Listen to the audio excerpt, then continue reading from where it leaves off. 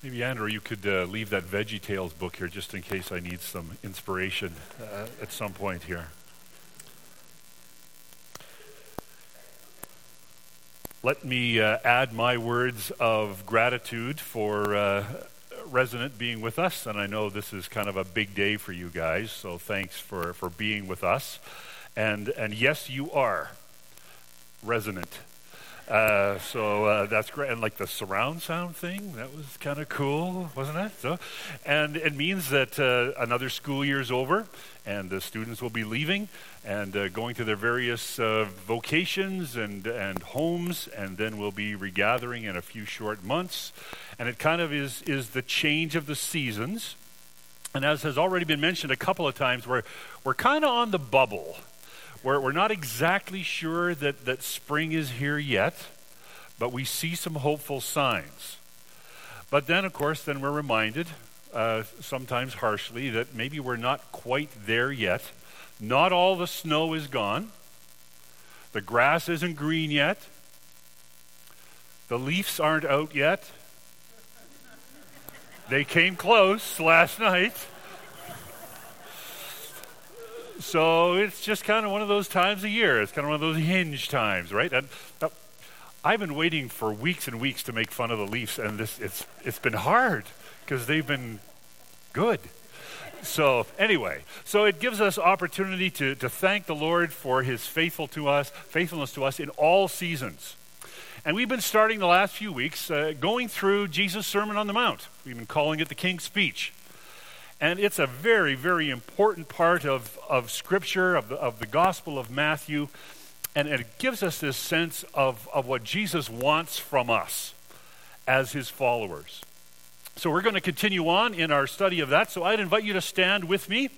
We're going to be reading from Matthew 5, verses 17 to 20. These are very, very pivotal verses for understanding at least the rest of the 5th chapter, if not the rest of the sermon itself. So very important words from the lips of Jesus. Matthew 5:17. Do not think that I have come to abolish the law or the prophets. I have not come to abolish them, but to fulfill them. For truly I say to you, until heaven and earth pass away, not an iota, not a dot will pass from the law until all is accomplished. Therefore, whoever relaxes one of the least of these commandments and teaches others to do the same will be called least in the kingdom of heaven. But whoever does them and teaches them will be called great in the kingdom of heaven. For I tell you, unless your righteousness exceeds that of the scribes and Pharisees, you will never enter the kingdom of heaven. Let's pray.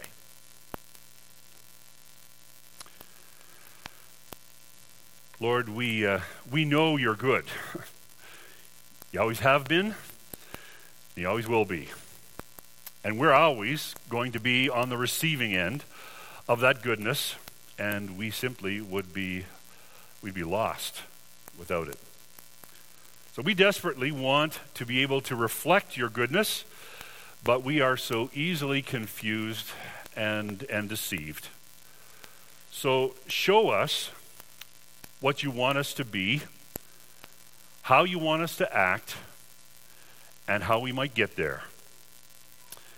And may the words of my mouth and the meditations of all our hearts be pleasing in your sight, O Lord, our rock and our Redeemer. Amen. Please take a seat. There are times in life when we want to ask those questions. They're milestone moments.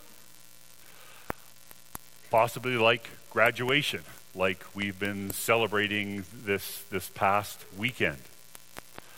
Maybe it's an occasion where you've encountered a difficulty, a tragedy, a personal one, There are a lot of people these days in the aftermath of the huge accident that are asking all kinds of questions. Hockey players, their parents, all the province, the entire country. It's a time for asking questions. And I'm talking about important ones. Not simple ones like, what's for supper?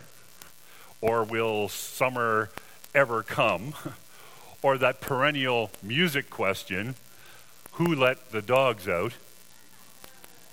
Someone needs to update their playlist. We're not talking about those simple, dumb questions. We're talking about ultimate questions. Like, where do we come from? Why are we like the way we are? What's gone wrong? Where are we heading? Those are ultimate questions. Those are important questions. One of those can be phrased like this: what is it about us that makes us good and right people? How do we live the way God wants us to live? Or if we translate it into a little more biblical terminology, how can we live righteously in a way that is acceptable to God? Even when we ask these questions, sometimes before we even are able to stop ourselves, we start thinking, well, maybe we can do a good portion of this on our own steam.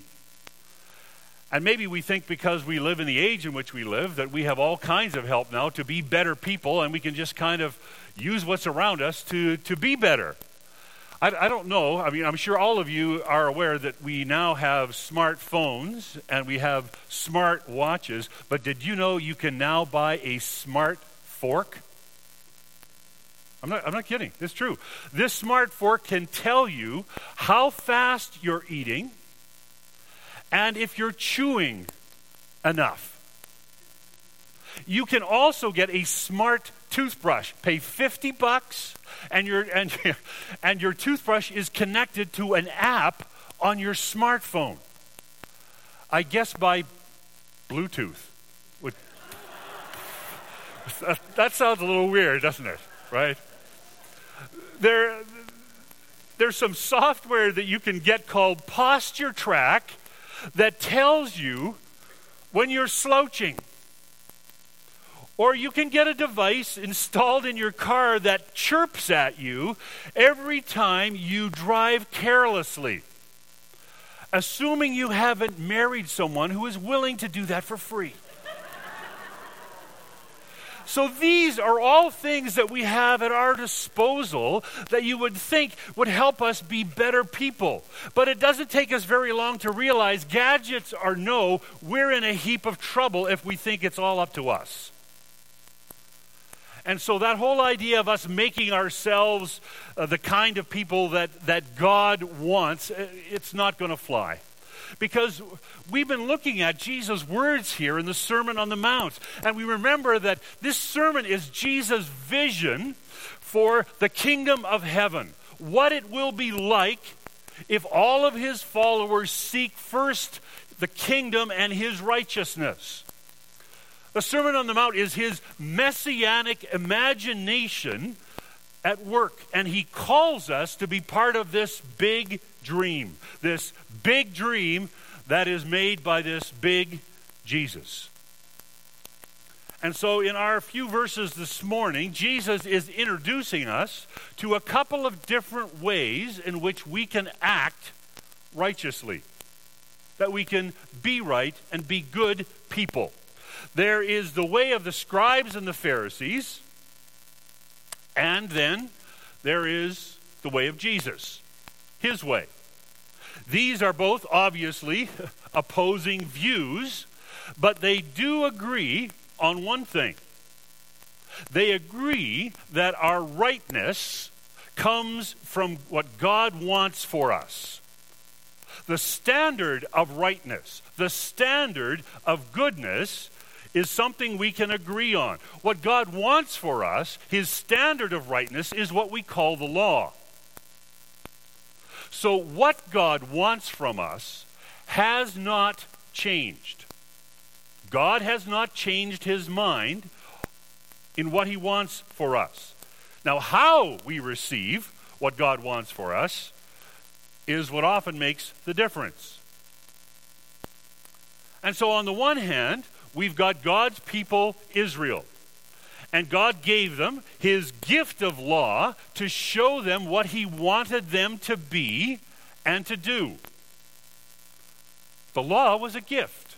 It was an evidence of God's grace, of his election, of his choice of Israel as his special people. And that gift was to help them become what God wanted them to be. He wanted his people to be a light to all the nations. But it didn't seem to work out that way, because the problem is, every time Israel was faced with an issue, they failed. They never seemed to be able to live up to the gift. They were delivered out of Egyptian bondage into the wilderness, and they messed up in the wilderness. They started worshiping golden calves and were whining and complaining for 40 years. They were delivered into the promised land. They messed up again, over and over again, worshiping the pagan idols and gods and goddesses of those around them. And then they end up in captivity. So by the time that Jesus shows up, the spiritual leaders, these scribes and the Pharisees of the Jewish people, seem to have lost their calling. They have forgotten what it means to be the light to the nations, and they had simply settled for managing sin. And so they took this gift, the gift of the law, and they decided that they would widen it, they would stretch it, so that it could cover every possible scenario that you could encounter in a lifetime. So they had a rule. By taking the law and stretching it and widening it, they had a rule for every occasion, kind of like Hallmark cards.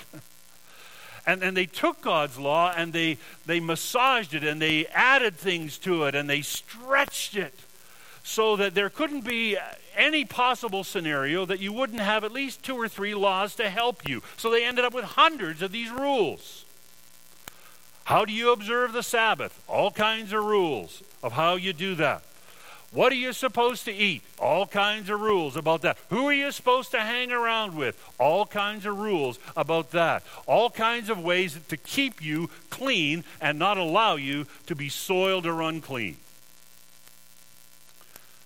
But on the other hand, here comes Jesus.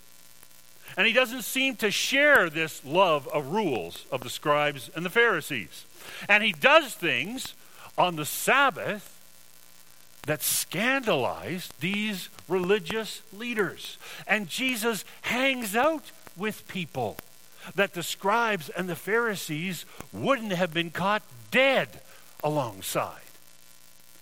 He has all these strange ideas. And it's not long before the idea gets passed around, that the word gets out that this Jesus isn't playing by the rules, that he is playing fast and loose with the law of God. So in these few verses, this is where Jesus takes time to spell out what it means to be right and good if we're going to be part of his kingdom of heaven dream. Now, he's not talking here how we get this righteousness. He's talking about the standard of this righteousness. He's talking about how we are to act, what God expects of us in our behavior if we are to be part of this massive kingdom dream. So he begins with himself. And the first couple of verses talk about himself. And as he's trying to portray his dream of real righteousness, he begins by saying that he, or Jesus, fully fills the law. Look at verses 17 and 18. Do not think that I have come to abolish the law or the prophets, the Old Testament. I have not come to abolish them, but to fulfill them. For truly I say to you, until heaven and earth pass away, not an iota, not a dot will pass from the law until it is accomplished. So what Jesus is saying here is that he hasn't come to widen or to stretch the law like the scribes and the Pharisees, nor has he come to promote it or to completely abolish it or rub it out altogether. He has come, this is his purpose, he has come to fulfill the law. Okay, so he's not stretching it, and he's not promoting it, and he's not abolishing it, he's fulfilling it. What does that mean? Well, you can't read Matthew's gospel without running into a phrase like this over and over again. This was done to fulfill what the prophet said. It's a refrain. It's a mantra that's found all the way through Matthew's gospel. In other words, what Matthew is telling us here is that Jesus is able to fulfill everything that Israel couldn't. Israel failed while being tested in the wilderness. Jesus passed the test with flying colors when he was tested in the wilderness. Israel couldn't keep their faithfulness to God. Jesus was always faithful to God. So everything that Jesus does, everything that Jesus says, is a fulfilling of what God had expected Israel to do, but they did not and could not. They failed to do so. And so Jesus comes to fulfill what Israel was unable to do. So it's not really rocket science. To fulfill simply means to fully fill. That's what it means. So Israel is running on empty, and they needed someone to fill things fully. In the midst of their failure, Israel would look for, in desperation and in hope, for some way of getting this fulfillment to come. They would say before God, we are weak and we worship other gods, but when Messiah comes, true worship will fill the earth. And they would say, we sin against each other and we oppress each other. But when Messiah comes, the earth will be filled with righteousness and peace. It's a bit like Narnia. When Lucy first kind of finds her way through the wardrobe. Because in Narnia, it's always winter. And never Christmas. Kind of like Saskatchewan. And so she looks around, and Narnia, at first blush, is a bleak place. But she runs into this guy named Mr. Beaver. And Mr. Beaver is still hopeful because he says, wrong will be right when Aslan comes in sight.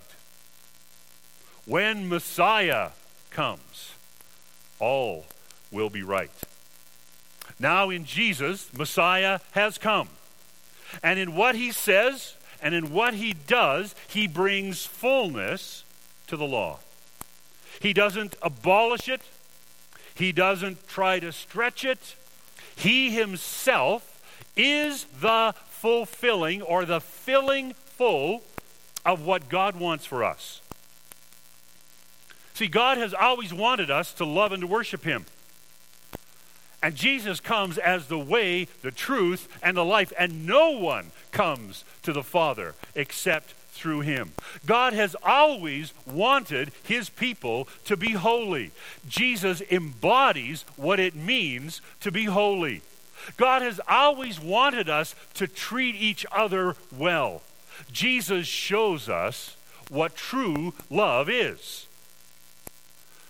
Now, there were laws about how to observe the Sabbath, but Jesus comes and he says, I am the Lord of the Sabbath. And there are laws about what foods will make you clean or unclean. But Jesus says it's not what goes into your body that makes you unclean, it's what comes out. In himself, in his words, Jesus comes to fulfill the law, to fully fill it, not abolish it. Nor does he widen or stretch it. Jesus comes actually to deepen the law, to internalize the law. So this law, whether we like it or not, is not going to disappear because God's desire for his people remains the same. As a matter of fact, not only will it not disappear, not the smallest bit of it is going to disappear. Not even the smallest little bit of punctuation or the smallest letter will disappear until all of it is fully filled in Jesus. So, Jesus begins showing us what God wants us to be like, how he wants us to act in the kingdom of heaven by showing his own relationship to the law, and says he now is the one who is uniquely qualified to show us what God wants us to act like and what he wants us to be. So that's the first half. Jesus has told us about himself and how he wants us to be the kind of good and right person that we should be to be part of this massive kingdom of heaven dream. But what about us? What part of this are we supposed to play? Does Jesus have anything to say to us about this? Well, I'm glad you asked. Because he does. In the next couple of verses, verses 19 and 20. Therefore, remember that word. Therefore, whoever relaxes one of the least of these commandments and teaches others to do the same will be called least in the kingdom of heaven. But whoever does them and teaches them will be called great in the kingdom of heaven. For I tell you, unless your righteousness exceeds that of the scribes and Pharisees, you will never enter the kingdom of heaven. So Jesus has fully filled the law. Now, we are to fully follow Jesus. And that's what he's telling us in these next couple of verses. We need to follow what Jesus is saying here. Otherwise, we're going to get ourselves very, very confused. Now, the second part of this argument, the last two verses here, build upon what he has just talked about in the previous two. That's why they're joined by that little word, therefore. So we got to follow what Jesus is trying to say. Because if not, then we'll end up actually probably in worse shape than the scribes and the Pharisees. And they've been trying to kill themselves by obeying every last little law. And unless we figure out what Jesus is saying here, we're going to end up in the same boat. So let's listen close. Let's pay attention to that little word, therefore. He's just told us in the first couple of verses that he was the one that has fully filled the law. He is the one who really could tell us what God wants for us and from us. So, if it's Jesus who can tell us what God wants, then we're not free to pick and choose among these laws. Say, oh, I like that one. That's a good one. I'll keep that one. Oh, I don't like that one. That's very inconvenient. I'll just throw that one away. I'll ignore that one. If Jesus is the one who is uniquely qualified to show us what God wants, we don't have the sovereignty to say, well, I like this law, and oh, I don't like that one. We don't have the freedom to pick and choose. We don't have the freedom to ignore the little ones and keep the big ones. We don't have the freedom to stretch the law like the scribes and the Pharisees. That's not the way Jesus has designed it to work in the kingdom of heaven, in this big dream of Jesus for how life is going to be when he's in control. And so if we try to do that, if we try to pick and choose, if we try to stretch the law, that just shows that we are putting ourselves on the outside looking in. That's not the kind of behavior Jesus expects of those who are part of his kingdom of heaven dream. Jesus is actually looking for something better from us. Better than this legalistic rule keeping of the scribes and Pharisees. And we have our own scribes and Pharisees today. They aren't an ancient phenomenon. But he's expecting something better from us. He wants our righteousness to exceed that of the scribes and the Pharisees. He wants our righteousness to be deeper. He wants us to be able to act in righteous and loving and holy ways, not because we're just checking off a rule. He wants this to bubble up from within. He wants us to be internally motivated to do the right thing, not for fear of punishment or for fear of being unclean, but because this is how we act now that we belong to Jesus and are part of his kingdom of heaven vision. It's stuff that's designed to bubble up within us. It's what Dallas Willard calls a kingdom heart. So those of us that are called to fully follow Jesus are called to act out of this kingdom heart. It shows that we're doing things not just for brownie points, but we're doing them from the proper motivation. We're following Jesus fully from the depths of our heart, from our kingdom heart. Now that means it's not enough. If we see someone whom we can tell is going through a hard time, and we just kind of brush by them and give them maybe a nice kind of pious smile, and walk by. That's not enough. If we have a kingdom heart, when we see someone who is hurting, not because we're afraid someone's watching, but out of the depths of our heart, we go to that person and say, I see you're in trouble. Is there anything that I can do? That's the kind of behavior he's asking for us. Or what happens if you are driving down the road and you see someone pulled off on the side and they obviously have a flat tire? What do? Do you just kind of nicely slow down a little bit and pull over to the side so you don't shower them with gravel or dust as you go by? If you have a kingdom heart, you stop. You have something to offer. You ask them if they would like a hand. Right? Hey, you don't have to be boring to be righteous. You know, you just kind of allow those things to bubble up from within you, and you just act accordingly to that. That's what it means to serve out of a kingdom heart. And that's what Jesus is calling us to.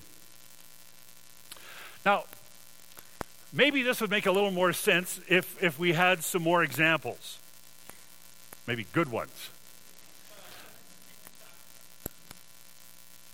Jesus is way ahead of us. Because the rest of the 5th chapter is just example after example, 6 of them, of ways in which having a kingdom heart makes a difference. And how we relate to one another, how we speak, All of these things are part of 6 examples in a row that Jesus mentions. And we'll get to those. In the next number of weeks, we'll take a look at each of those to show what it means to live out of a kingdom heart. And by the end of that, finally, it might have sunk into our minds that this is the kind of action that God requires from us if we are to be part of his kingdom of heaven dream. He wants all of us to live out of this kingdom heart. Now, we may have asked the question at the beginning, how can we be right? How can we act in a good way? Jesus has taken great pains to show what he thinks. And in the end, I think what he's simply saying is that our rightness, our righteousness, our capacity to act in a good and right way is only found in Jesus' fullness. Only in light of Jesus being able to fully fill the law can we fully follow Jesus. And only because Jesus has fully filled the law can we allow our lives to overflow with the fullness of a kingdom heart. So, we may have started with some of those questions, those ultimate questions of who we are and where we're heading. But in usual Jesus style, Jesus has a question for us as well. And his question is simply this: how is your kingdom heart? Amen.